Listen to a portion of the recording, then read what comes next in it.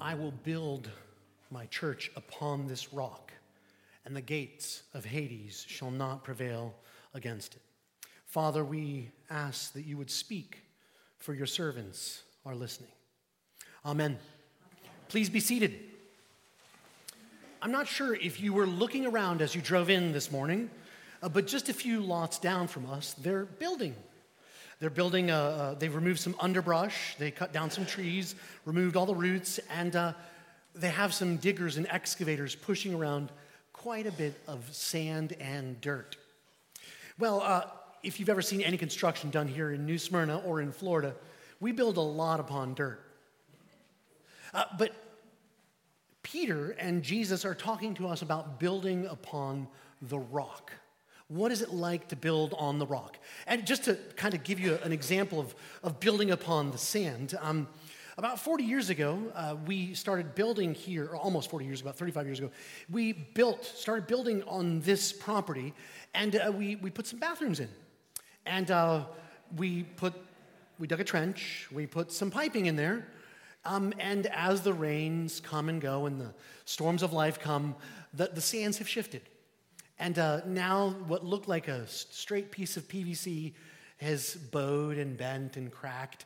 And what Jesus is talking to us about here is, what foundations have we built our life upon? Are they built upon a rock, something that's firm, something that's immovable? Or is it something that can shift with every which way the wind blows or the rain goes? So today what Jesus is telling us as we're looking at the Feast of the Confession of St. Peter, and yeah, that's why we're wearing white instead of green. Green is normally what we wear during the Epiphany season, but there's two amazing feasts that fall in the Feast of Epiphany, during the season of Epiphany. And that's the idea of the Confession of St. Peter, which is this week. And the next week, we'll be looking at the conversion of St. Paul, the way that God speaks to us. And sometimes it's in very, very abrupt ways, like Paul next week, or sometimes it's just in the very everyday nature of our life, the way we live our life. And God speaks to us when we're on the rocks, if you want to think of it that way. God speaks to us when we're on the rocks. And what we do is we're looking at how we are built on the rock of Jesus Christ. We are grounded in the Father's love, and then we go in the power of the Spirit. That's what we see in these verses that we just read in Matthew chapter 16. We see that life can shift stuff around, but as it says there in Matthew chapter 7 in the Sermon on the Mount, Jesus says, whoever hears my words will be like one who built their house upon the rock. God speaks to us in the everyday nature of our encounters with him and with our encounters with one another and the circumstances of life. Now, here's the thing. If I had to ask you, if you were at a dinner party or had to introduce yourself to someone, and I said, please describe to somebody who you are, you're going to reference something outside of you to tell people who you are. I'm a grandma. I'm a priest. Or you're going to say, I'm a mechanic. I'm an architect. I'm a contractor. There's a bunch of things that you're going to tell me about yourself, and it's all going to be external to you. That's what you're going to do. Almost everything outside of you helps describe who you are, but that's not who you necessarily are. And some of the things that you describe change. I'm a student. Well, are you always a student? What we find out here is that Jesus is asking his disciples, who do you say that I am? If you introduce me to people, who would you say that I am? And some are saying, well, some say Jeremiah, some say a prophet, some say a good teacher, some say this, some say that. And it seems to change. What I love about this church is that you saw our strapline. We gather in Christ's name. We gather here, but we are very, very different. Every single person here is unique and different. What unites us is the fact that we gather around Jesus. And even your experience of Jesus versus my experience of Jesus is going to be fundamentally different. Jesus in John 14 says, I am the way, the truth, and the life. No one comes to the Father except through me. So there's only one way to the Father, right? But guess what? There's 8.2 billion ways to Jesus on this planet. There's many ways to Jesus as there are souls on this planet. What do I mean by that? Your way of getting to Jesus and getting to know him is going to be different than mine because you're different than me. And Jesus asks us to interact with him, to come to him. And so he's saying, who do you say that I am? Who do you say that I am? And it's interesting because it's almost like they've got this homework question. And instead of getting the answer, they're saying, well, that person says that and that person says that. And Jesus is like, okay, wait. I'm not asking what other people say. I don't want to know about their story. What about your story? What about you and me? Who do you say that I am? We're gathered. We all gather here because Jesus has called us. And we grow because the truth of the matter is that our experience of Jesus is going to grow as we get to know him better. You don't have to have it all sorted out. Jesus called his disciples and spent 3 whole years with them, and they still spent 3 years figuring it out, and they still didn't get it. So we should be disciples, right? Which means lifelong learners. It's amazing that a year ago, Bishop Brewer was here at my celebration in new ministry on the feast of the Confession of St. Peter. It's kind of like our patronal feast, if you want to think about that. That's the founding of this church. It's called Peter the Fisherman. We're named after the guy Peter. I'm named after the guy Peter. I think God had a sense of humor. But the point is that Jesus says, yeah, but what about you? Who do you say that I am? And Peter says, you are the Christ, the Son of the living God. And, we hear that, we're like, wow, that's an amazing confession of faith. Let's make a whole feast day out of it. We even come up with a collect and a preface and a whole liturgy for this thing. But if you rewind and go all the way back 21 centuries ago, what's happening here? Well, first of all, they're in Caesarea Philippi, so they're way up north, almost on the foot of Mount Hermon. They're outside of the territorial jurisdiction of King Herod. So they're outside of that, so they can't be blamed with saying anything naughty or, being traitors or insurrectionists or anything like that. And they say, Jesus, who do you say that I am? Are you a prophet, a teacher? And he says, no, you are the Christ, the Messiah, which back then didn't mean that he was the second person of the Trinity. What it meant was they saw him as this amazing political leader who would restore the kingdom of ancient Israel.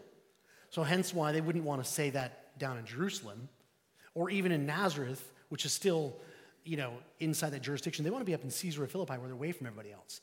So Peter says, you're the Messiah, the Son of the living God, which even Son of the living God doesn't mean it's, Jesus, the second person of the Trinity. It means that it's similar to what they said in Rome, that Julius Caesar was a son of the gods, or what they said about the Babylonian kings. They were sons of the gods. Kings were seen as semi-divine, so it's not necessarily saying that he's got it all sorted. Peter is still figuring out who Jesus is. So Jesus gathers us in his name, and then we grow. We're grounded in the Father's love, and that's what keeps developing us through the years. So the second thing is that Jesus looks at Peter and he says, flesh and blood has not revealed this to you, but my Father who is in heaven has revealed this to you. What grounds you? What outside of you helps define you?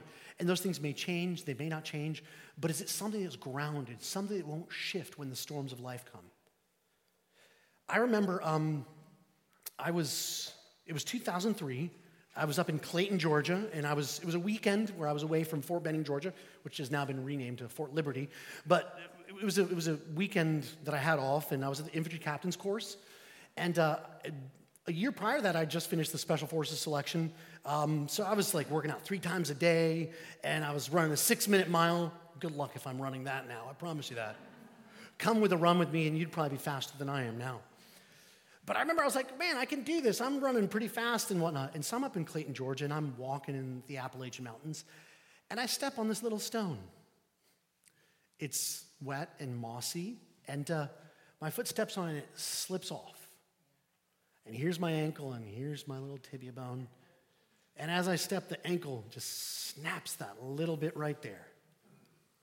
Well, needless to say, my ankle went from this size to the size of the grapefruit. And then I get back to good old socialized American medicine at Fort Benning, Georgia, and they say, our x-ray tech isn't in. Take 2 Motrin and call us. It was a Friday, right? Call us on Monday. And they give me some crutches. Anyways, I digress. The point is that I got it all done for free. But what I did discover was that I couldn't finish the infantry captain's career course. I had to recycle. And I had to do it all again because they said, you can't do a PT test. You spent 6 months here, guess what? You get to do another 6 months. So what do you build your foundation on? Is it on your health? Is it on your achievements? The things that you do so well? And then all of a sudden, the storms of life come and they shake it all up. What grounds you? What are you grounded in? Or are you grounded in the Father's love? You see, in the Old Testament, there's a variety of pictures that we get. We get a lot of pictures in the New Testament for who God is. But one of the pictures you get in the Old Testament is the idea of God as Father. But it's not the predominant picture that you get. The predominant picture you get from Jesus of God in heaven is that of Father. And in fact, when he talks about God and when he addresses him in prayer, it's always Father, Father, Father. Flesh and blood has not revealed this to you, but my Father in heaven has. It's grounded not in anything that Peter had done, or even the fact that Peter had this great faith or was a great confession. Because sometimes people look at that confession of St. Peter and say, what founds the church, the foundation of it is Peter. Amazing man, right? Guess what? Grounded in the Father's love. That's what defines him, not his performance. Because sometimes the lectionary leaves things off and it's good to bracket. If you bracket this little portion of Scripture and just go a few verses after this, Jesus says, it's necessary that the Messiah should go to Jerusalem, suffer and die and be crucified. And Peter says, heck no. And what does Jesus say? Get behind me, Satan. So think about it. Is it grounded in your performance? Is it grounded in the merit of how much faith you have or don't have? No. It's grounded in the Father's love. It's not about the storms of life. Because if it were, as Mark Twain said, if getting to heaven was by works and not by grace, your dog would get into heaven and you wouldn't. And I'm really glad that we're saved by grace and not by faith. We're grounded in the Father's love, which leads me to the last point, is that we're empowered by the Spirit. We're empowered by the Spirit. What do I mean by that? Flesh and blood hasn't revealed this to you. We don't have the capacity to wrap our head around how loving God is, how amazing he is. We really don't. And Jesus says, flesh and blood has not revealed this to you. The Spirit is the one that makes Christ known to us. He gives light and life to the people of God, right? We say we believe in the Holy Spirit. We're going to say that in the Nicene Creed soon. He gives light and life to us. And not only does he give that to us so that we can see who Jesus is, but we can then go and spread that light. That's what we read in the book of Acts. Peter's not just confessing in some sort of theoretical fashion, yes, Jesus is the Messiah. But because Jesus is the Messiah and he's ushering in this new kingdom means that the blind get to see. The people that are brokenhearted get to have their hearts bound up again. People that are lame get to walk again. That's what the kingdom brings. And that's exactly what he said there in Acts 2. The Spirit empowers us. What have you built your foundation of your life on? What have I built my life on? It's probably not a bad thing, but is it an unchangeable thing?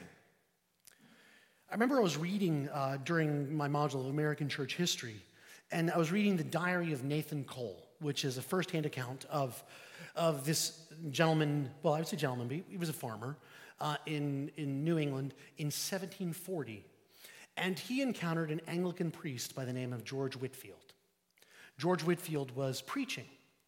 And as he was preaching, you can preach the best sermon ever and think you've explained the gospel and who Jesus is, and it doesn't make a sense. But then all of a sudden, the Spirit just opened Nathan Cole's eyes and opened his heart. And he wrote this in his diary. He said, I had a heart wound. My old foundation was broken up.